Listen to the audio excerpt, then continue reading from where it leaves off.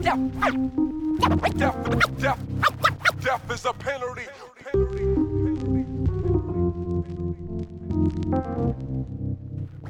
Death is a penalty.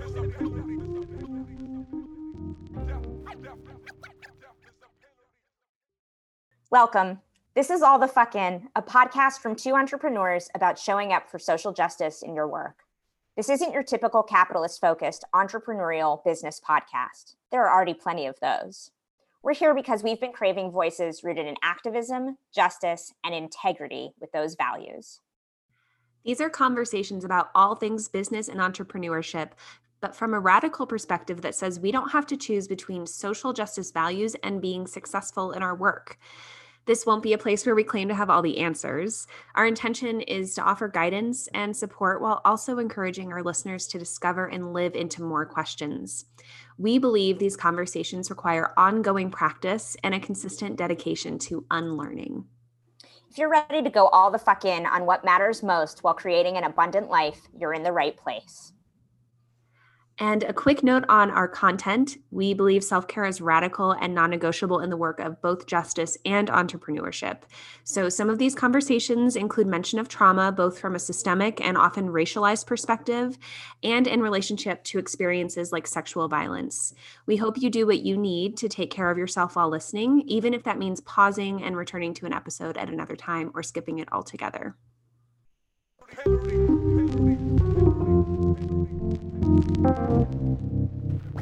Death is a penalty.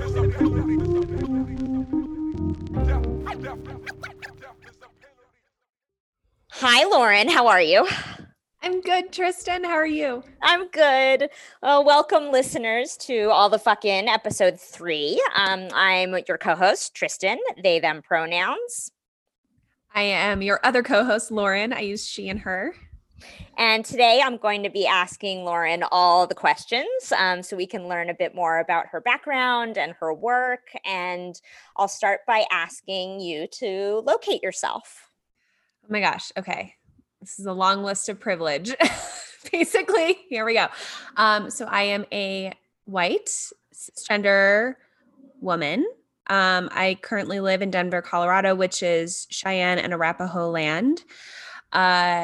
I speak English as a first language. I'm a U.S. citizen by birth. I grew up in a very, a couple different white affluent suburbs, kind of upper middle class upbringing, though my parents come from kind of mixed income levels, one could say, in their family background. I guess classes, I think is that how you said it? Mixed class? I said mixed class, which I took from La Mirada Owens. Yeah. Oh, I love that. Okay. I might start using that. Thank you, La Mirada. I'm from the Midwest. So I grew up in Northern Indiana in Fort Wayne, which most people probably have not heard of, but moved down to a suburb of Indianapolis when I was 12. I am a trauma survivor on many different levels, which I'm sure we'll get into because that has totally influenced so much of how I show up in the work that I do. And I am a highly sensitive person and sometimes wonder if that was wiring or environment or both, probably both. So when we're talking about social location, I feel like in many ways, my privilege interplayed with my trauma in a really supportive way, actually. Like I always had access to healthcare when I needed it. I had, this layer of protection from my whiteness in many circumstances. Something we talked about in the episode where I interviewed you is like pretty privilege. I definitely get the benefit of the doubt, particularly from straight cis men. Although sometimes that's also made me a target in other ways. I don't know how to talk about that without sounding icky. So no, it's true. It's both and. Yeah. I was going to say, please collect me if I sound like an asshole. What else on social location? I feel like I lose track of the many. You're able-bodied. Oh yes, able-bodied. Although I have chronic pain, so I also have some invisible illness going on. But yeah, I'm mobile. I don't have barriers because of my body.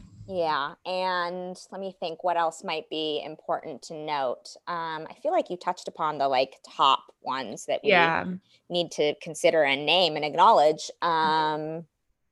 Yeah. And I appreciate you naming the ones that are like even more, I don't want to say invisibilized, but like we don't commonly talk about like trauma survivor as a social Right. location point. And I think that's really important to name, Yeah. especially considering the intersection of identities that we're each holding, right? Absolutely. And there's yeah. mental illness that goes along with that. I have severe mental illness in my family. I personally have clinical depression, anxiety, like a whole checklist of fun stuff that goes on in my brain. But again, because of my other layers of privilege and just generational wealth and things like that, like I have been really shielded from some of the more dire consequences of that. Yeah. Yeah. Yeah. Tell us your astrological signs, your sun, moon, and rising. So I think we said last time we need to make this a standard question. Yep. I really do think we should. Yes. So I'm an Aries sun, an Aquarius moon, and a Pisces rising, which means I'm a bossy, sensitive weirdo, basically. Yeah, I identify with those descriptors too. Yeah. I feel like probably most people in our circles are all those things. Yeah. Seriously. So yeah. And I found out recently on a call, our mentor slash collaborator, I don't really know what to call her, Michelle Cassandra Johnson, is also an Aquarius moon. So that made me feel extra cool. All these big thinkers with unusual ideas. Yeah, totally. So I want to hear, I mean, maybe you want to start by saying, I know we've introduced ourselves and what we do in the world, but maybe start there. And then I would love to hear how you got to this moment professionally, personally. Yeah.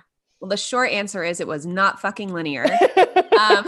So currently, and this kind of changes every couple months, it seems like, my entrepreneurship journey is very emergent, one could say, but I am definitely a coach, a strategist slash consultant, and an anti-oppression facilitator. Basically, I work one-on-one and in groups with people across the spectrum of activism. So folks who are like progressives running for office, all the way to people who are totally brand new to social justice work and may not even identify as activists yet. Some of them are entrepreneurs, which is hopefully the folks who are tuning into this. Some are just amazing, like 9-to-5ers who are trying to walk the talk when it comes to justice and just living their values as they unlearn and learn how to do that. Oh my gosh, my undergrad is in business econ and public policy from Indiana University's Kelley School of Business, which probably only means something to people who live in Indiana. But it's actually a really excellent business program. And I started off thinking I was going to major in vocal performance.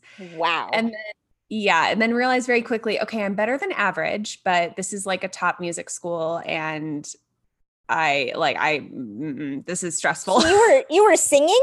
Yeah. Like taking voice lessons. I hadn't been accepted into the music school yet. I was planning to audition after my freshman year. So I was doing all the, taking French and Italian and all the stuff you have to do. And the lessons with a grad student. And I just, again, kind of related to trauma, I had so much shit around like my voice and self-expression. And especially at 18, it was just such a loaded thing. And I even I would faint sometimes in my voice lessons, which now it's so obvious, like, okay, losing consciousness while using my voice.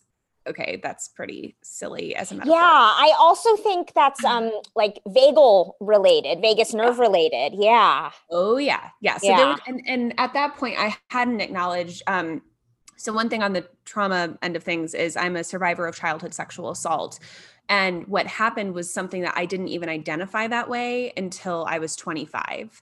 So yeah, like young little baby Lauren did not really have any connection to my body. I was so just, living in my head all the time. So, but basically throughout college, I took like a short detour into thinking I'd work in fashion. And through that realized I really liked all the business classes I had to take for that. So then I just applied to the B school and got in, and it was a really intense program, like accounting, finance, just stuff that I look back, I'm like, how did I put myself through that? But I got a lot of really helpful skills. And that degree actually gave me some legitimacy with people who probably would have written me off later because, I was very into animal rights activism. That was sort of my entree into politics, which is Wow. hilarious. I mean, it's such a like white girl from the suburbs issue to get really involved And with. it's important. It's totally important. And there's so many intersections, but I wasn't approaching it that intersectionally back then. And, Of course. gradually as I got into relationship with people different from me, and I spent a semester interning on Capitol Hill for a Democratic senator from my state, that kind of started waking me up. And especially like the 2008 election, I would say got me thinking like, oh, okay, all these things that I was told in my schools growing up were solved, like racism and sexism and homophobia and all this stuff. Like, these movements are not over. And actually there are people suffering immensely right now. And so, and my internship was fall of 2009. So it was very early in the Obama presidency. Healthcare reform was happening. It was such a different time, but it was a really great time to be a Democrat on the Hill. Yeah. And so I had to go back and finish my senior year. I still had some classes to knock out. I kind of chickened out of going back to DC right away and spent 6 months shacking up with my boyfriend at the time and smoking a lot of weed and just not, being an adolescent who's also like a grown person. Exactly. Being as like we all do. Yeah. Just stupid shit. But I'm also grateful I took that time. I was so burnt out after I graduated. I was a very good student, but I would push myself to like limits now that I don't think I would ever do again. To get that A or whatever. So yeah, by the time I went back to DC, I was really ready. And I got a job working for what at the time people would have called a moderate Democrat. I actually think he's just very conservative. I'm ashamed to say it was Joe Manchin from West Virginia, who, well, he's a very nice man, has taken some really awful votes. He's actually the only Democrat who voted in favor of Brett Kavanaugh. Gross. Yeah. So, and also like we, especially at that age, we get opportunities. We don't always get to say like, oh no, my values don't align here, I should say no. I mean, we should be having a conversation around that. We should be taught that we can say no. But also the nature of the economy, of the professional landscape is you can't always say no. And whether you hold privileged identities or not, and especially if you don't, right? So I just want to name that like you took advantage of an opportunity that was of value to you, I imagine. And yeah. Well, I appreciate that. And I definitely still struggle, especially because I was down there, in DC protesting that vote happened. I actually ended up confronting him. I was so inspired by Ana Maria Archila confronting Jeff Flake that I got on a bus from New York, went down to DC and just like stalked Joe Manchin's office until I caught him. He was trying to go in the like upstairs back door to avoid press after they took a procedural vote. And I stopped him. And like, I don't think he realized I wasn't the friendly, like easygoing, eager to please 22-year-old anymore. So that was really interesting. And he ended up actually sort of slowly backing away from me. It wasn't even a polite end of the conversation. He was a total fucking coward. I've lost all respect for him. But I mean, getting that first job, I had also just recently been hit by a car when I got the job. Wow. I've had a lot of weird shit happen. Yeah, no big deal. I was definitely like not in the best place. And I had been in DC a couple months interning without making a whole lot of money. And fortunately, I mean, another layer of privilege in terms of like social location is I don't have any student loans. I was so lucky. My mom and stepdad and my dad paid for my undergrad degree. And so if I had student loans, I wouldn't have even been able to hold out 2 months. But I was trying to hold out for like that perfect progressive job, and it just wasn't happening. And I had connections in that office because a lot of Senator Bayh's staff who I'd interned for, he ended up retiring before I went back. So they were all a lot of them were working for Manchin by the time I got there. So I kind of worked my way up on the Hill for like 2.5-ish years. I, started off answering the phones, dealing with mail, which was actually like a huge job. They have entire staffs of people who their whole job is not only to sort the mail, but to write form letters back on different topics to make sure that if it's something like casework, someone who needs advocacy, it gets to the right people. So I learned a lot. I ended up leaving Manchin's office after a little over a year, and I got a job with a really amazing guy from Connecticut, Senator Richard Blumenthal, who is super, super smart, very progressive. His chief of staff at the time was a former Planned Parenthood VP. So there's just so much more alignment. Yeah. And I have to say, I loved my coworkers in both offices for the most part. I actually ended up working with really great people. My roommates were 2 coworkers. But then, so I was working for Senator Blumenthal when the Sandy Hook shooting happened. Mm-hmm. So that was December 2012. And at that time I had started practicing yoga and was getting more in my body, but I was also still like smoking a lot of weed and drinking, not anything more than like my coworkers, but I knew that I responded to alcohol a lot differently than other people. Like I would get really sad, and like my dopamine levels, I'm sure, were just dropping, totally depleted. Yeah. So I was just I was like overachieving at work and then overachieving at like trying to escape my reality. And then when Sandy Hook happened, again, having no understanding of, is it called secondary trauma? When you're not, or vicarious trauma. Yeah.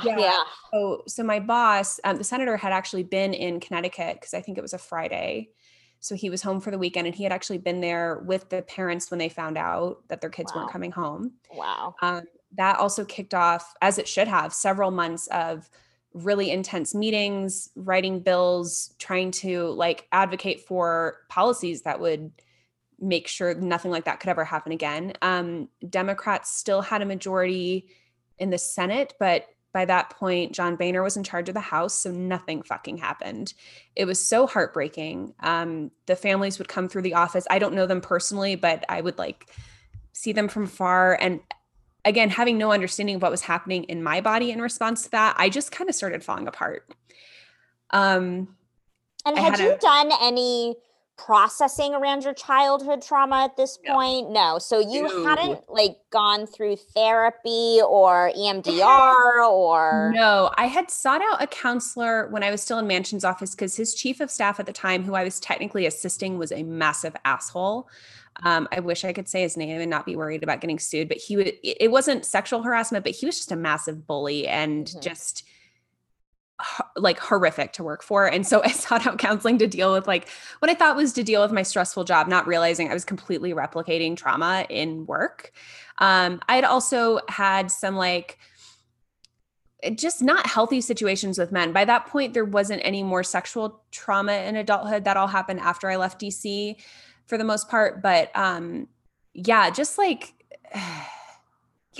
sleeping with people I shouldn't have. Like we don't have great self-worth when we go through early childhood experiences like that. I mean, and not to mention you're being raised in a misogynistic, patriarchal, toxic culture in an environment that is heavily dude dominated, white cis dude dominated. Oh my God. Right? Yes. Yeah. And even in like, I kept thinking, well, I'm in the Democratic spaces, so these guys must be like better. Right. And frankly, it was worse because they like have this cover of, well, I'm like progressive and I was a feminist in college. And it's like, no, but you're actually still a dick. Yeah. So I don't know. I just, and there was like this older guy who sort of like just wasn't that great. So just when I look back, I'm like, oh, it's so obvious, like what I was struggling with, but I just at the time was not ready to feel that. So, but then, so the summer of 2013, I signed up to do a yoga teacher training with Yoga District. Shout out to Yoga District. They're amazing. Charlie, our friend who's going to be on the podcast soon, also trained with them a couple years later, which is so ironic. Small world. Yeah. But they are very much a trauma-informed space. There was a lot of activism elements that came into it, which is part of why I wanted to train with them. And there was a woman in my training who told a story of being sexually abused by a cousin when she was younger.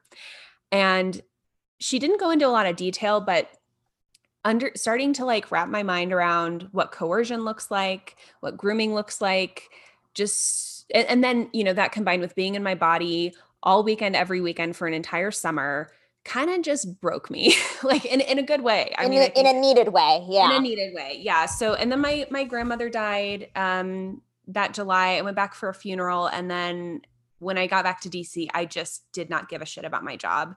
I mean, I cared very much about the issues. By that point, I had worked up to like a legislative aide, and I was, helping to write bills and advocating for things to get passed. There are some things on the book, like laws on the books now that I had a hand in, and I'm so proud of that. And I'm so grateful, but I couldn't function anymore. And I was smoking a lot more weed, just self-medicating. A lot of my friendships kind of started crumbling because I just couldn't deal with people. Yeah. Yeah. I'm sure I wasn't very fun to be around. And and I'd gone through like a breakup. It was just a lot of stuff. And so I decided, I'm like, okay, I'm 25. I can be on my mom's health plan until I'm 26. I'm going to quit my job, move home to Indiana, and just like teach yoga and work retail. And so were you like, and take care of myself? Or was that like a side note? It wasn't intentional. I knew I needed a break. I knew I didn't want to get like another political job, at least not yet. My self-esteem was pretty down because, as great as the senator was, for a while, there was a legislative director who was like my direct supervisor, who was just a sexist piece of shit. He ended up getting fired. But so he had been pretty hard on me. And I took it all as like, I'm bad at my job. I don't know. It was a lot of just my own shit. And so I say yep only because I identify with that very much. Yeah. Yeah. Like, because I think in some way it's your brain trying to make sense of a situation that can't make sense. It's like, well, if it's my fault, then that means I can control something and I can prevent this from happening again. Yeah. I also think when we're told at a young age through action, not, overtly through words, but through action and behavior, that our needs or our presence is of less worth or doesn't matter, or is one that doesn't require, consent, or, isn't worthy of respect or consideration or sensitivity or love, or, fill in the blank, all the things, then like we continue to, like, that groove gets established in our brains, and then we keep reinforcing it through future relationships, right? Oh, yes. Yeah. I look back on the men I dated in my 20s. I'm like, oh my God. Yeah. I feel that baby. So deeply. Yeah. Yeah. Especially, and I know we've talked a little bit about this off mic, but it's like, then looking at our dating lives now, it's such a 180. Thank God. But my God, did it take so long to get here? And not to say like, oh, great, now we're done, we're healed, right? That's ongoing. That would be nice. Yeah. But yeah, learning to, like, it's cheesy and cliche, but learning to love yourself is really fucking hard. And then learning to believe that you are deserving to be loved and of love is really fucking hard. Yeah. Oh yeah. Oh yeah. And it's funny too. I had a conversation with this woman, Rachel, who kind of mentored me. I love her. We aren't in touch a whole lot anymore, but she was like a very bright spot in that job. We sat down and had coffee, and I was like, I just have this fantasy of starting a blog and being a yoga teacher. And she's like, it sounds like you're burning out. But I think even then I had this like entrepreneurial spark of, all the way back in 2010 when I had graduated and was just kind of hanging out, working for the university and getting high with my boyfriend all the time. I would like read all these entrepreneur blogs. There's a woman, Michelle Ward, who's now my business coach. Like I've been following her journey of entrepreneurship from the beginning. And so I think even then it's like, there was a wise part of me that knew I can't really work for other people. It's that Aries thing. Yeah. And the fact that you were like, I want to be a yoga teacher and start a blog for a while. Like you also had that like creative inclination too, which I think is so key in entrepreneurship. Like having creativity, wanting to create, feeling inspired, feeling engaged, absolutely. So, okay. So you moved back home to take care of yourself, though that wasn't clearly the like conscious top priority. And you decided to pursue yoga teaching and creating a blog. Tell us like what that looked like. Tell us what that time was like. Well, it was really scary, honestly. Like there were people close to me in my life who were like, what the fuck are you doing? Because most people who leave a job on the hill, they go to like Harvard Law or they go lobby and make a shitload of money. And I'm like, I'm going to move home to Indiana and just hang out for a little bit. But I loved teaching. I no longer do. I don't know if that's like really my calling or the space I should take up as a white person. I'm really struggling with whether cultural appropriation of yoga. Yeah. Yoga is, it's a whole thing. However, it was so healing for me. And like, I loved making playlists, and I did have a blog for a hot second. And then that older guy I dated in DC, who I hadn't had any contact with in a long time, started like posing as friends and family and commenting on it. And I only realized it because someone was creating fake emails to do it. And they were all going back to the same US Senate IP address, which is really fucking creepy. And he's a moron for doing it on a government computer. Yeah. It's a very long story, but basically like reporting didn't really do anything. I ended up, I would never do this now, but at the time I just shut down the blog. I'm like, okay, like that's it. And then you were keeping yourself safe as best as you knew how at the time. Yeah. I was just, cause I was like, okay, I knew he was an asshole, but now he's a creep. Like, is he going to come to Indiana and like try to find me? I got really freaked out. And the police, when I reported, were like, well, you should make all your social media private, and like all the stuff they tell you to do. And sorry, I realize, I know this is also. No, you are good. Yeah. I also have similar experiences that Lauren's describing. I've referred to them a bit in the last episode. And I think it's really great that we keep talking about it to the extent that we are both comfortable to do so, because it's all too common for women and those assigned female at birth, and obviously not just women to experience this. And what you're talking about like, well, just keep your social media private. It's like, but then we're silencing ourselves, or we're making ourselves smaller so that we can ostensibly be safer. And yet the violent, harmful, stalking, harassing behavior doesn't necessarily stop. So no. Well, and with this person, I think it did, from what I remember. I think he tried to friend me on Facebook or something not long after that. But then I very shortly after that, so like 2014, I was still working retail. I was dating this new guy. And then I did Off the Mat Into the World's like intensive, which if anyone's done that, the first 4 or 5 days are all about trauma. And I was like, oh, fuck. So Sean Korn has a very similar story to mine. She was one of the facilitators, and she's just very grounded and has clearly done a lot of her own healing around it. And so hearing her talk about being sexually abused as a child just broke something open in me. And that's when I started telling people close to me. So I told, and using that language to describe what happened to me. So I told my boyfriend at the time. I didn't tell anybody else in my life yet. I very quickly after that jumped into a really intense, really unhealthy job working for a local campaign in Indianapolis that I've posted very publicly about this, but basically like really unhealthy dynamic with me and the campaign manager. The now mayor is also just not a nice guy. And so I very quickly not very quickly, but a few months into that exited, quit, which I had never quit a job without sort of finishing the job, if that makes sense. Like when I left the Hill, I'd been there a few years. Through. Yeah. But this one, like, I started having OCD symptoms that I'd never had before, crazy intrusive thoughts. I had started another new relationship. So there's clearly a pattern here where I just, We all have them. So I was with this person who ended up being a very long, very serious relationship. And so I was kind of navigating that. And then all of the trauma stuff on top of that, I just sort of fell apart again. Yeah.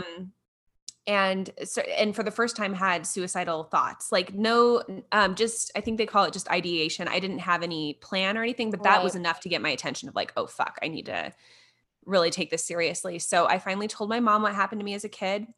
That kicked off a lot of rifts in my family for a long time over how people processed in their own time with that. So I became like, by the way, I realize now this was supposed to be me talking about my entrepreneurship journey, and it's basically like my recovery.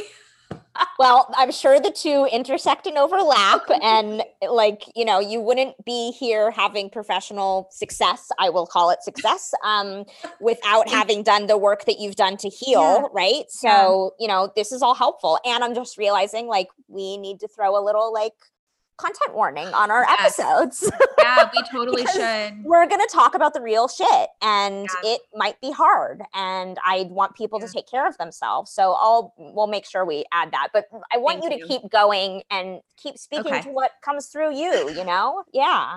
I'm always so mindful. Like even when I write my newsletter, I'm so transparent about stuff because I do feel like at this point I have enough healing under my belt, enough space from it, enough understanding that I can talk about it without re-traumatizing myself. myself, but sometimes I wonder if I sound like I'm just sharing from some open gaping wound, because I definitely see that around the internet sometimes. I'm like, oh, honey, like, please go talk to a therapist.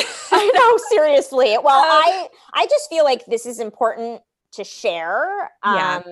And our journeys, as we've been talking about too, our journeys aren't just like, well, I got this degree and then I got this job and then I became, a business owner. It's like there's so much in between that is so personal and we can't separate the two. And to me, that is also part of what this podcast is about. So, and we also say that we want to have real, authentic, transparent conversations, which is exactly what we're doing. So also, thank you for your vulnerability and keep sharing whatever you feel compelled to share. Well, thanks. So I mean, after I quit the campaign, I ended up getting a fundraising gig with a Planned Parenthood affiliate, so like the Indiana, Kentucky affiliate, and spent like a good 9 months sort of slowly falling apart again. And that was like one of my first long intentional stints of sobriety, thinking I could do it on my own, because that's a lot of people's journey. Like, oh, well, if I can stop on my own, I don't have a problem. But I totally had a problem. And it was actually with weed, of all things. Again, like, it was so tricky because there's this myth in the culture that marijuana is not addictive. But I'm sorry, if your tolerance is building up to a substance, it's definitely addictive. All the behavior and ritual that went along with it was addictive. It was my way of just like dealing with being in my body day to day. And it also kind of kept me numb to some dynamics in that partnership I was in. By that point, we had moved in together that were really unhealthy. And actually, this week was the first time I heard a therapist refer to it as domestic violence, which is not a term I had given it yet. So that's kind of, that's definitely something I'm still processing through. But so 2016 rolls around. I started this, I loosely called an organization, but basically a campaign to try to get yoga practitioners and teachers registered and engaged around voting. Back in early 2016, there were very few people who really cared or prioritized that. It's so funny because now, we talked about this a little bit, but we're seeing all these new people engaged, which is beautiful. But also I'm like, where the fuck were you? Have you been? We also need to acknowledge that we haven't clearly Seane Corn and the folks at Off the Mat have been doing this work at the intersection of yoga and politics or social justice for a long time. The conversation feels like it's now taking off in a new way for a myriad of reasons. And historically speaking, in most yoga spaces, this wasn't something that was discussed, right? Politics have been kept separate. We have silenced and quieted that part of the conversation. We focused on the spiritual practice, quote unquote. And I was just reading through Michelle Cassandra Johnson's book, Skill in Action. And she's talking so much about this and about how in these spiritual spaces, we're all prioritizing our personal growth and healing without recognizing that the personal is political and that we can't do one without the other. So, it's amazing, by the way, because in 2016, I think I was just starting to understand that. And I talked a bit about this in the last episode about my yoga and social justice teacher training and things of that nature. But the fact that you were initiating some of this in 2016 is really inspiring to me and makes sense given your professional background and the fact that you had spent so much time in these political spaces that of course you were tying the two together, Yeah. Well, and I'm so glad you said that acknowledgement piece, because the reason I did the Off the Mat training was because I had heard about yoga votes back in, I want to say 2012. Which someone we've both worked for, Carrie Kelly, was the one who initiated that. And I don't know if it was a campaign of Off the Mat or if it was separate at the time, but it was sort of the precursor to what's now Citizen Well, which is the organization we've both done work for in the past. And so, and I actually didn't even know anything about Carrie at the time. I just knew there was this thing called yoga votes. And so late 2015, early 2016, I started bringing together a local version of that. And I want to be clear too, when I say there weren't that many people engaged, at least not in Indianapolis. Like I knew around the country there were other people. And that was when I started plugging in with CitizenWell a little bit more because I realized they existed. And their organizer reached out and was like, oh, hey, like we're actually trying to get people around the country to do exactly what you're doing. And so through that, like I ended up doing a training with CitizenWell that summer. And then I actually got fired from my job at Planned Parenthood. I know I've never been fired from anything. Rebel. In my life. Well, kind of. It was actually like a little bit fucked up. Like basically, there was this big gala fundraiser event. I was on the fundraising team. I was also starting to really like fall apart that spring. So my mental health was not great. And I knew at that fundraiser, I'd have to see the mayor and his now chief of staff, who was the guy who sexually harassed me on the campaign. And I'd also have to see both of their wives, which was also like a loaded thing. So I basically like, I showed up to like, I parked my car the day of that event. I think it was a Saturday. I'm like all dressed up and I just had like a huge panic attack in my car. I couldn't go in. I texted the person who, by the way, this is totally me relitigating something that I feel like was really unfair because I told the event coordinator, like, I'm so sorry. Here's the deal. I worked for this guy. It was bad. I can't go in there. She understood, but then my supervisor, who wasn't my biggest fan because of our work styles, apparently was pissed I didn't tell her. So I log into my computer Monday morning and realize I don't have access to my email. Wow. So I found out I was fired. Wow. Yeah. And like looking back, it was time to go. I had already like created a website and had started doing some by that point I'd been teaching in yoga studios for a while. I had other work going on outside of my 9 to 5. So it was okay, but it was very painful. It was like the day before my birthday. Oh, Birth shit came up. I was like, oh my God, I actually am a piece of shit. Like I really can't do this. Yeah, it's like something I still like don't share that widely about. This is like the most publicly I've shared about getting fired. So if anyone else has been fired, I know it's a kick in the nuts for lack of a better term, but you know, I don't know. I look back now, I see it was the universe like self-correcting a situation. Totally healthy and not good. Yeah. Yep. It was. Yeah. So, anyway, so self-esteem's at an all-time low, basically between all the trauma and that. I had also started somatic experiencing therapy, which had helped, but then like being high all the time wasn't really like conducive to actual growth and healing. Yeah. Being in an abusive relationship, there were just like a lot of things. And then my ex partner at the time, he was my committed live-in partner. He got laid off. So then we decided to move to New York at the end of the year. I feel like I keep saying I fell apart, but I mean, that's like what it feels like. I just feel like I broke into all these different pieces and got even more fragmented as the election got closer that year. Cause then the Access Hollywood tape came out. Some of the language that he used about women in there were things that my abuser's abuser had said, when I was a kid. And there were just, a lot of things that around sexual violence specifically that I just couldn't really process. So I moved to New York November 10th, 2016, Wow. 2 days after. Yeah. Wow. And it was actually sort of beautiful. Like people were being very gentle with each other. It was like, it's how I've heard the aftermath of 9/11 described. Mm-hmm. But I was in so much personal pain and, you know, trying to like make things work with this partner and trying to find work. I ended up working retail for a while and quickly started working for CitizenWell instead of just being like part of their community. And so I was going to like all the protests, you know, never sober pretty much. I was always at least a little bit high because I just literally couldn't function without it. I felt like I was just over functioning. That was definitely like a workaholic phase. I had all these gigs. I felt like my work was actually still really good. I mean, I was functional. And then all the Me Too stuff hit like that fall. And I had also been trying to report the cyber stalker guy, the sexual harassment on the campaign guy. I tried to report this yoga teacher who had sexually assaulted me and I knew had done that to other women.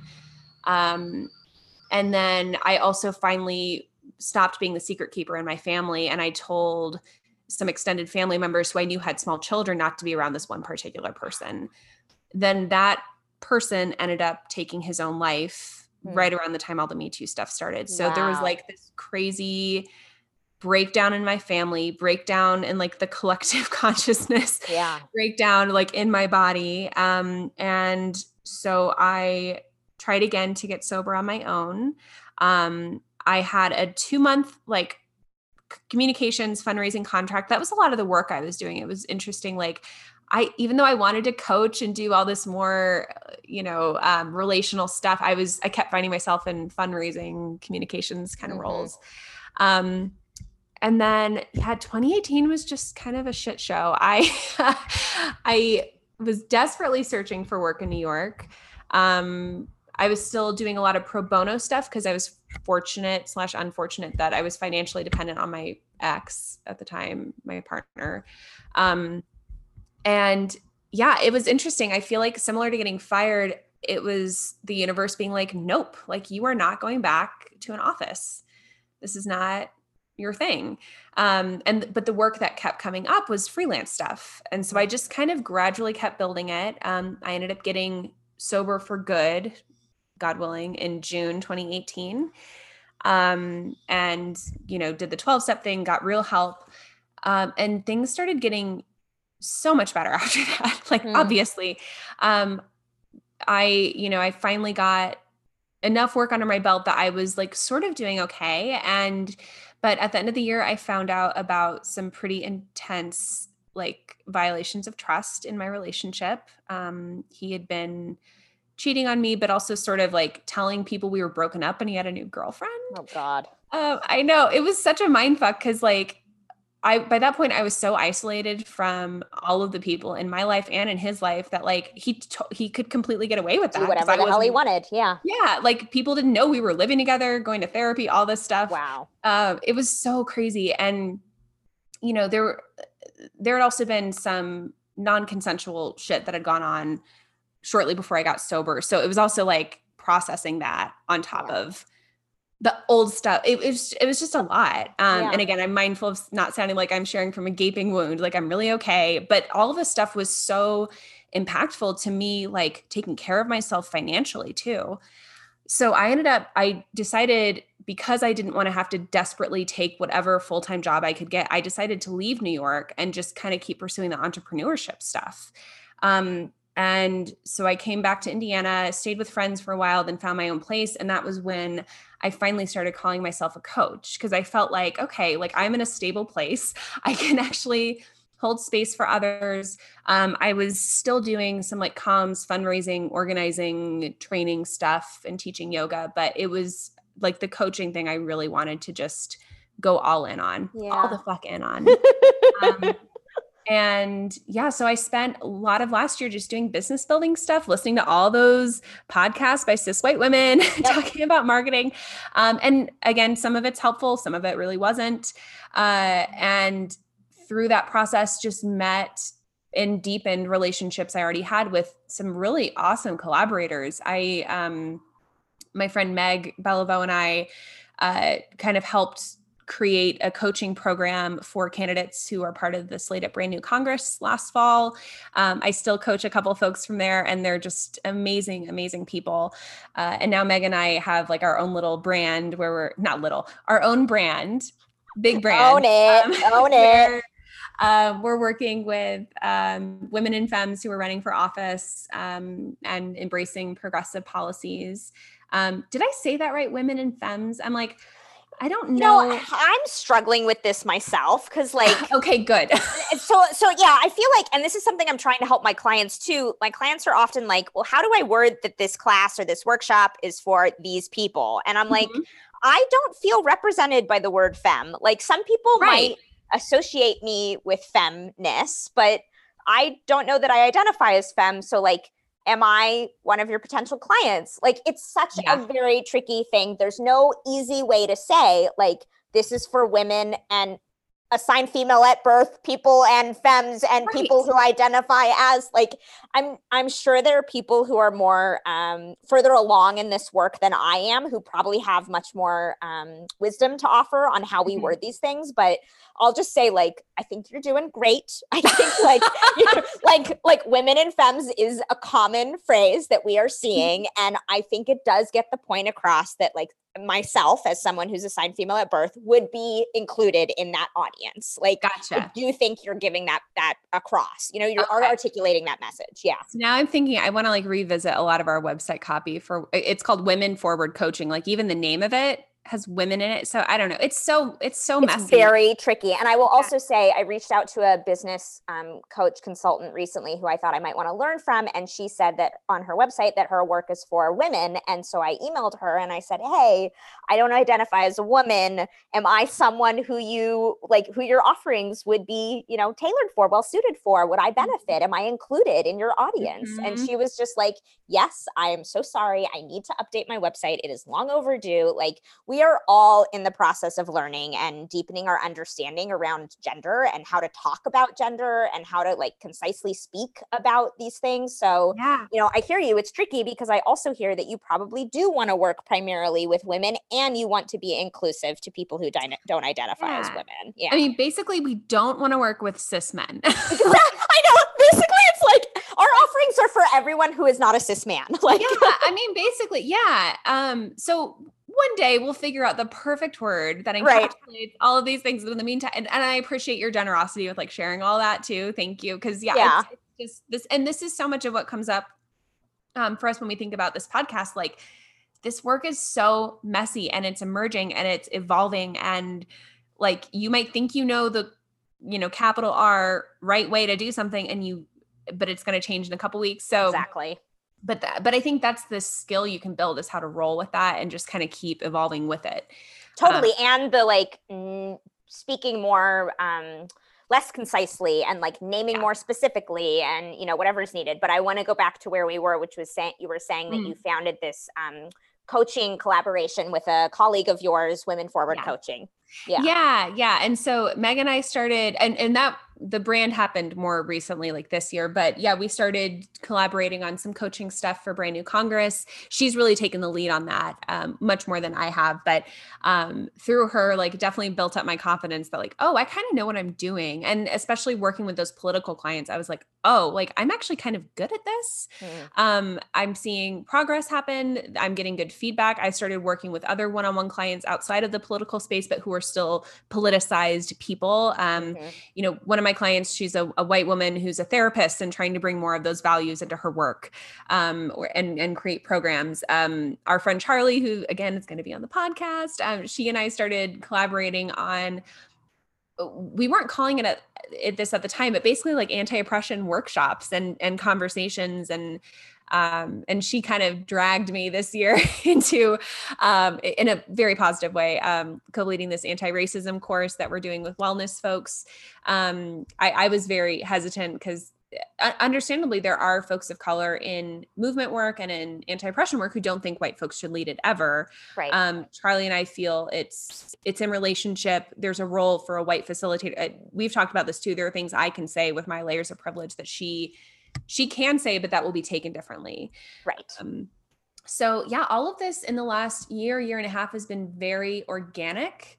And like I've started running group programs around like purpose and personal power and ritual now, which is like, I'm really embracing all of this esoteric witchy stuff now. And that's, by the way, thanks to our friend Dajae James, who you should totally hire. Yes. Yes. Shout out to Dajae. We will also be trying to have Dajae on the podcast. Yes.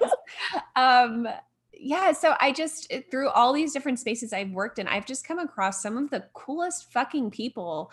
And whether they're clients or just people I collaborate with or people who are just playing in the same sandbox, so to speak, I just, sometimes I kind of can't believe I get to do this and that I make money doing this. And I don't know. I mean, 2020 has been such a shit show in so many ways for so many people, but I have managed to make things work. And I have actually quit 2 like retainer gigs.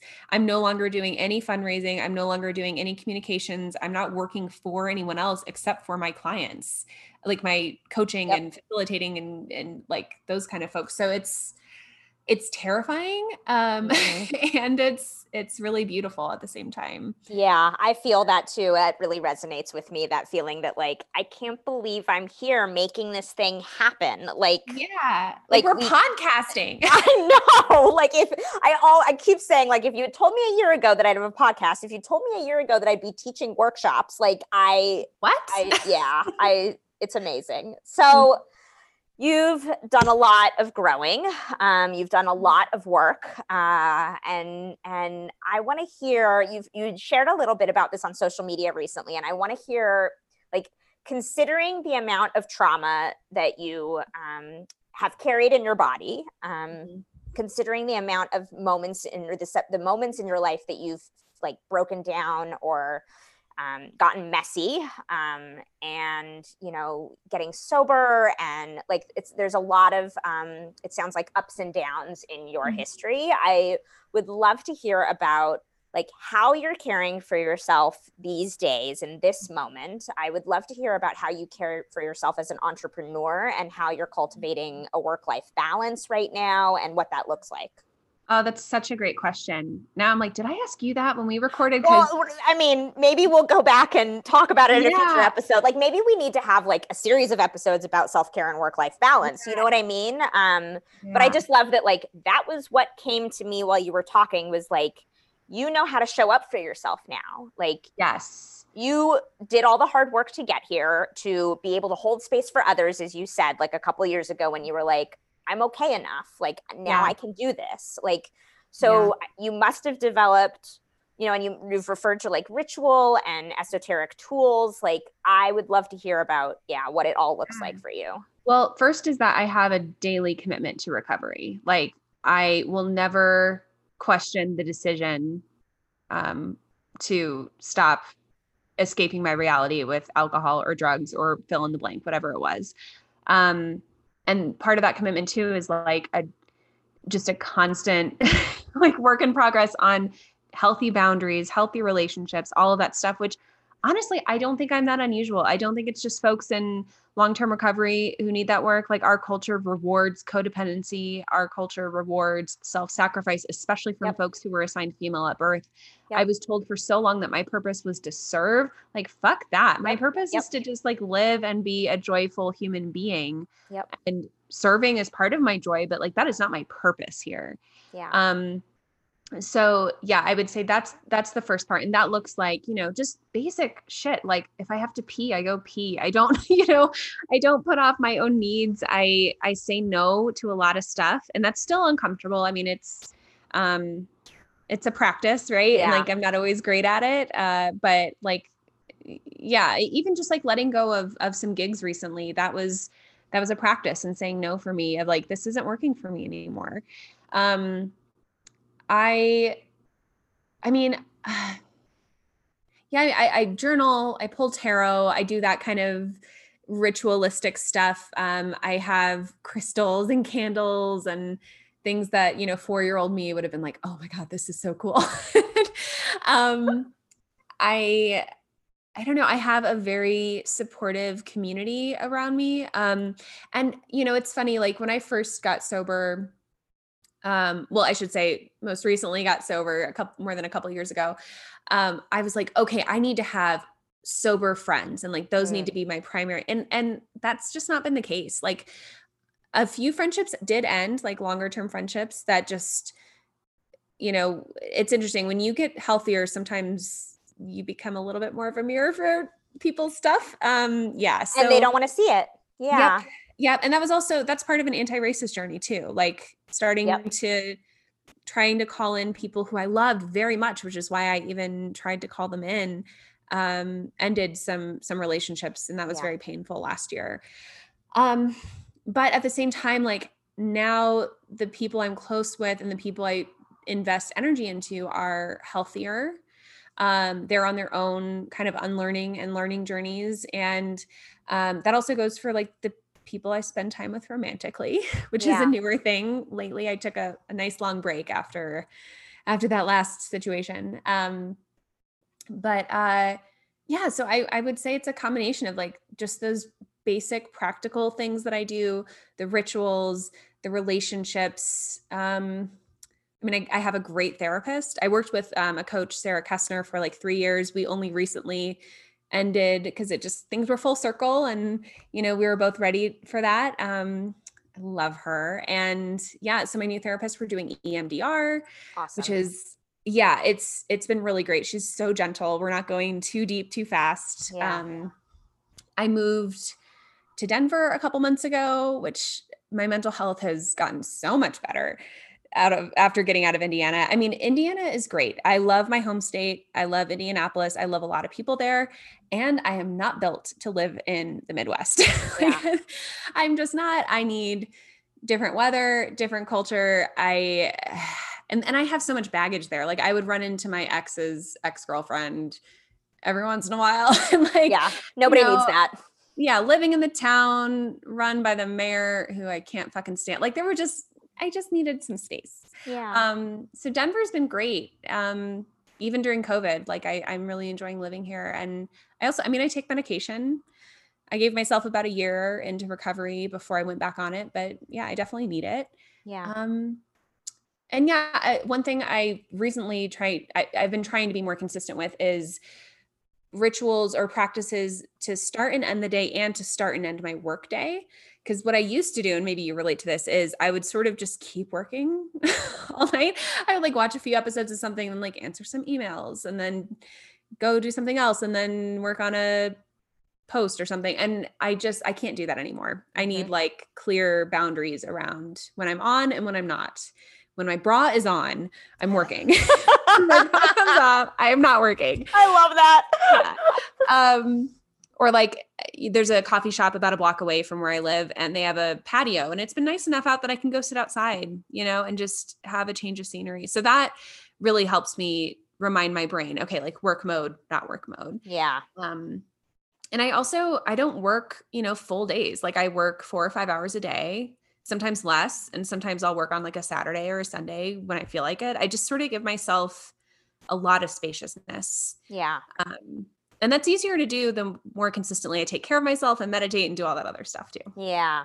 Yeah. That's awesome. I feel like I'm really struggling in COVID to create that container around when I'm working and when I'm not. I think, I was really dependent on like dinners with friends as a social outlet. And now that that's not available, I end up on the couch watching a TV show, creating a website, which is, multitasking can be great. And Right. I'm not saying that I'm always overextending myself or compromising myself in some way. And I recognize that like, if I do that day in, day out for 7 days in a row, and I'm not giving myself a full day off, or I'm checking my email every day, or it's exhausting. And I'm really struggling with that right now. Like I don't know that I'm fully acknowledging it because I'm also kind of attached to it. Like I'm creating so much, like, you know what I mean? It's terrible because it's really draining me. And I find that like, I get to a moment where I'm, committed to something. Like I just co-taught a workshop with some friends last weekend and it was 3 hours long from 4 to 7 p.m. on a Saturday. And it was amazing. Like it was so good. And in the second half, I was burnt out. Like, I couldn't show up fully because I'm not taking care of myself as much as I should be. And I think that that's COVID. I think it's, like my work is my outlet in some ways. And I think it's, one of the challenges of running your own business and reporting to yourself is like, we need to be firm with our boundaries, as you're saying, like, So I'm going to osmotically absorb some of your spaciousness and keep you in my awareness as I move into the next part of my week so that I can hopefully not overwork myself. Yeah. I mean, another thing I've had to do too is make sure that I have space between meetings. Like if I go back to back, I start to sound like I can't form words. I can't focus. I'm just not, there's like no point in me even having a call because I can't be there for it. Yeah. So yeah, and by the way, this is like an imperfect practice, right? Like I totally watch The Office for 3 hours while I work on emails. Fill in the or whatever. blank. Yeah. Yeah. But the stuff I find that like, or when it comes to content creation, at least, the things I put out there that resonate with people the most, or that seem to, are things that just come up. Like yesterday, the email I sent out about rituals and trauma and justice, that came to me while I was meditating. Right. Or like if I take a shower, I always want to have like a podcast on or something. But if I don't do that, that's when ideas happen. Like Yeah. spirit works through us that way. I fully believe that our intuition is so wise. It's in there. That's why I'm a coach. I mean, my whole job is to help people connect with that wisdom inside. And so much of the practice, actually, Nikki Myers says this all the time, founder of Yoga of 12-Step Recovery.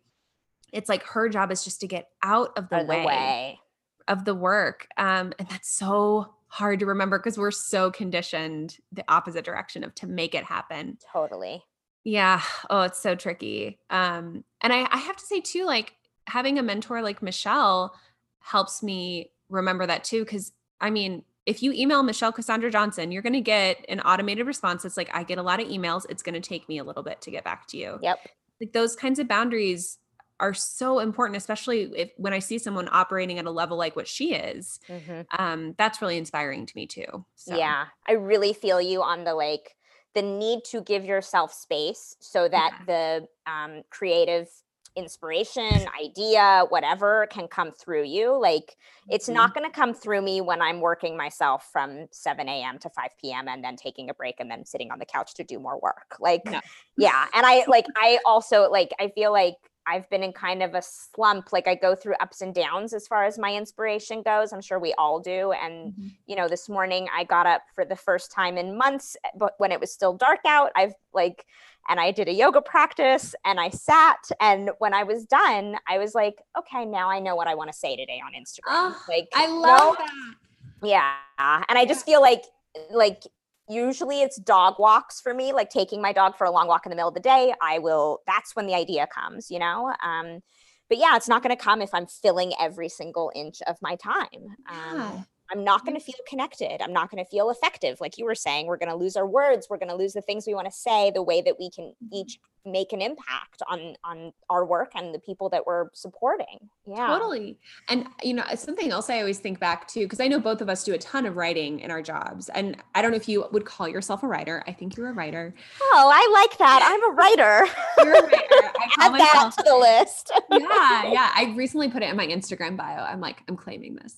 Good for you. If it's on Instagram, it's real. Then it's real. Yep.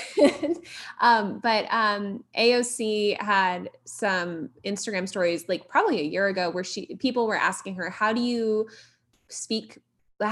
do such a great job at public speaking? How is it so natural for you? And she was explaining how she sometimes takes notes, but she usually isn't like scripted, right, which is amazing. And she said it's because she reads a lot.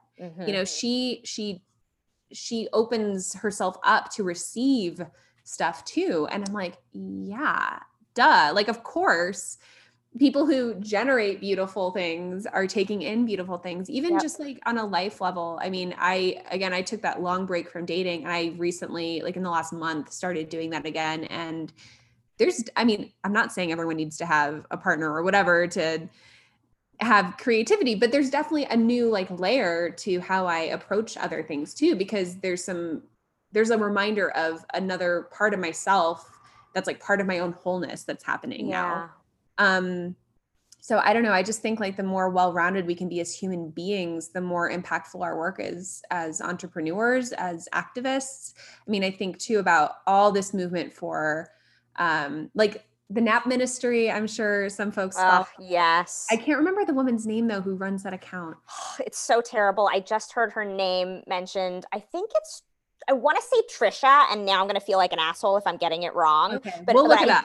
We will look it up. And I just heard Michelle on her podcast having this exact conversation with somebody else who was like, I love the NAP ministry. What is her work? And Michelle knew her name immediately. I was like, oh God, we all need to remember that. Her work is so amazing. Yeah. And I know that it's geared toward communities of color, I think, for the most part. Mhm, But it I've seen her post and be clear, like, but also everyone fucking needs to just rest. Like, yeah, it's so cheesy, that old saying, like, you can't pour from an empty cup. Like, you really can't. You really can't. Yeah. Yeah. Yeah. So, well, can I ask you the same question? Like, so it sounds like the ring fencing of work time is not easy for you, but like, what, besides dog walks, like what else are you doing to take care of yourself?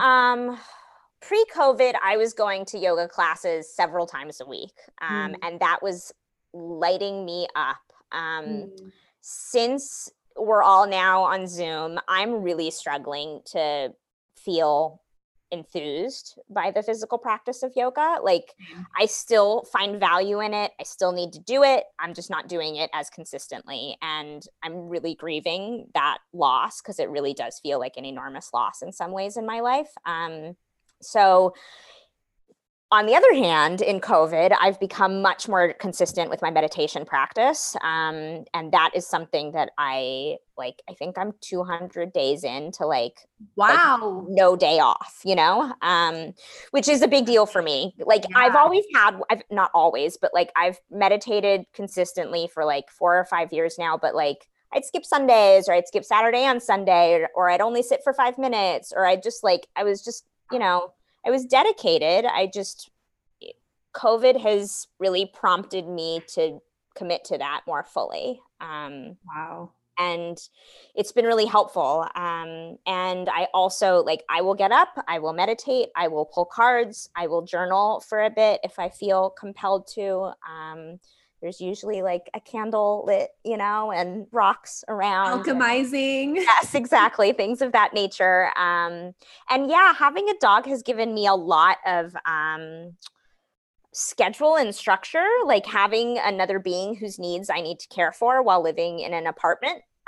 Is, like, we go out first thing in the morning. And I've actually heard that like getting out and having fresh air on your face first thing in the morning can be really good for people who struggle with depression and anxiety, which I also have a history of. So, morning dog walks, morning coffee, like these are non-negotiable things, and do help me prepare for the day ahead. And I've recently told even my East Coast clients that I don't have meetings before 9 a.m. my time. Like, I'm like, I hope you can deal with it, because, I know that's noon your time or whatever it is. I'm terrible at math and the time zones, but yeah, I need like an hour to settle into my brain, and I need to be in my emails a little bit before I can like get on the phone or get on Zoom and talk with someone and hold space for their work. I totally get that. Yeah. So I'm also really I am also practicing creating space between meetings.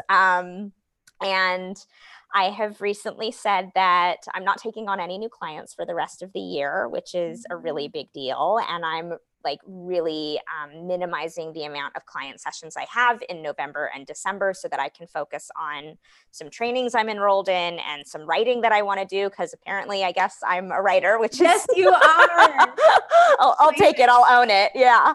And I have a lot of like also end of the day, like after work is done, if I don't have some sort of movement practice, whether that's like a workout of some kind or a yoga practice or a dog walk, I will always shower at the end of my workday. I feel like showers are like, whether I've moved my body and sweat or not, like I need to like clear the energy and clear my brain and prepare myself for like relaxing. And that feels really effective for me. I almost always put on music after I get out of the shower and like, transition into evening time. And yeah, I try to read before going to bed. That doesn't always work, but I have become very committed to not bringing my phone into bed with me. Like, I will keep it on the bedside table, but I'm not like, when I get into bed, I am not opening Instagram. Like I am not checking my email after 7 p.m. and I'm not opening Instagram, and I'm pretty firm about that. And that feels really important. That's huge. I mean, that's any article you read about good sleep hygiene. That's like the first thing. And I've struggled with sleep like for 5 years now, like really since I left that difficult relationship, I'll just say in this moment. Like I've just gone through periods where like I don't sleep, or I'll sleep for a few hours and then I'll wake up and then I'll be up for like 4 hours, or I can't fall asleep. Sometimes it lasts for weeks, sometimes it lasts for months. It's usually often around the same time of year, which was when I like woke up to the reality of that relationship and decided to leave. Like every time at that year, or rather every year at that time, I will go through a period of like really challenging sleep. So yeah, I'm trying to like figure out what is best to lend my body and brain towards, you know, down regulation. And yeah, getting off Instagram and not checking my email. I mean, it is the worst when you check your email at like 7:30 or 8 and there's something that comes in that just like does not feel good. Yes. And like, it doesn't do me any good to read it at that time of night. It's going to be the same in the morning, and I'll probably have more capacity to respond much more skillfully in the morning. So like, yeah, just creating some boundaries around that. Like, as I'm saying this to you, I'm like, I do have work-life boundaries. Hey, you actually sound like you have really healthy ones. I'm also, if it's okay to ask, what time of year did that relationship end? I left in January, but I decided to leave in December. So it's like the New Year moment. Winter stuff. Yeah. Yep. Interesting. And I'm convinced we carry anniversaries in our bodies. And like 100%, especially if you're a highly sensitive person. Yep. Like, I don't know about you, but I fucking hate my birthday. It's like always a fraught thing. Yeah. Like, because it's a reminder, first of all, that I'm getting closer to death, but also, yeah, like I'll be having a weird day in June and I'll be like, oh yeah, my grandma died on this day 7 years ago. You know, our bodies are so smart. It's true. And it didn't even occur to me until this past winter season where I was like, wow, this has been happening 4 years in a row or whatever it was. And I was like, what happened around this time of year? And it was just like, oh, duh. Fuck. This happened again where I would like for the entire month of September into October, I feel like this grief emerged around a friendship that ended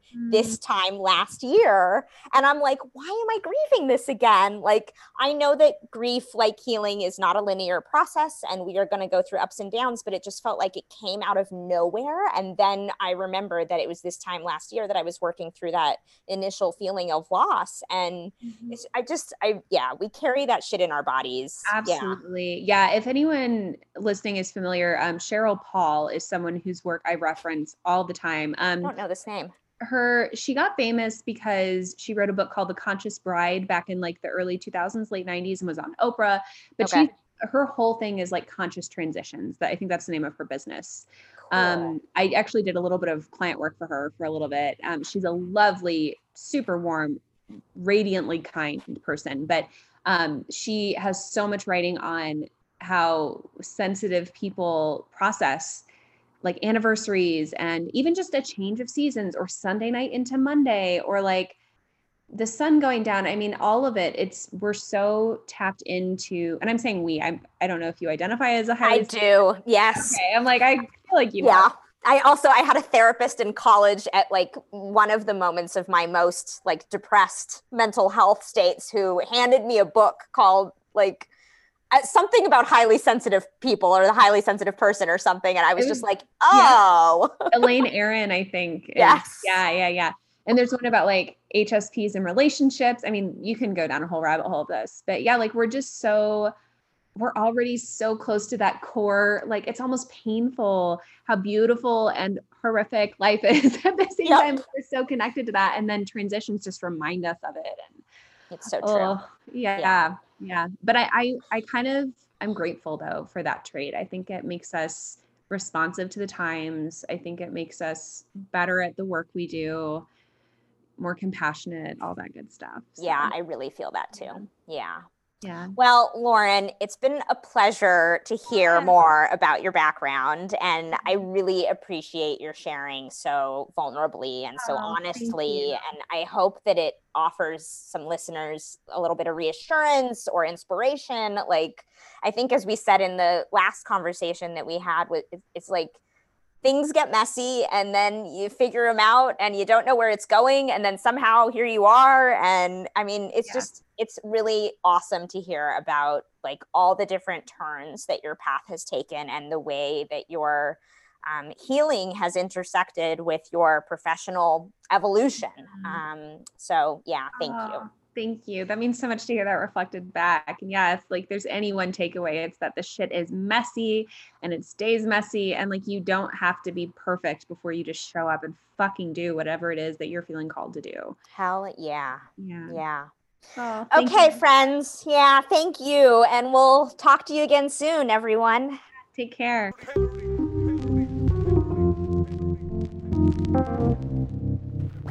Death is a penalty.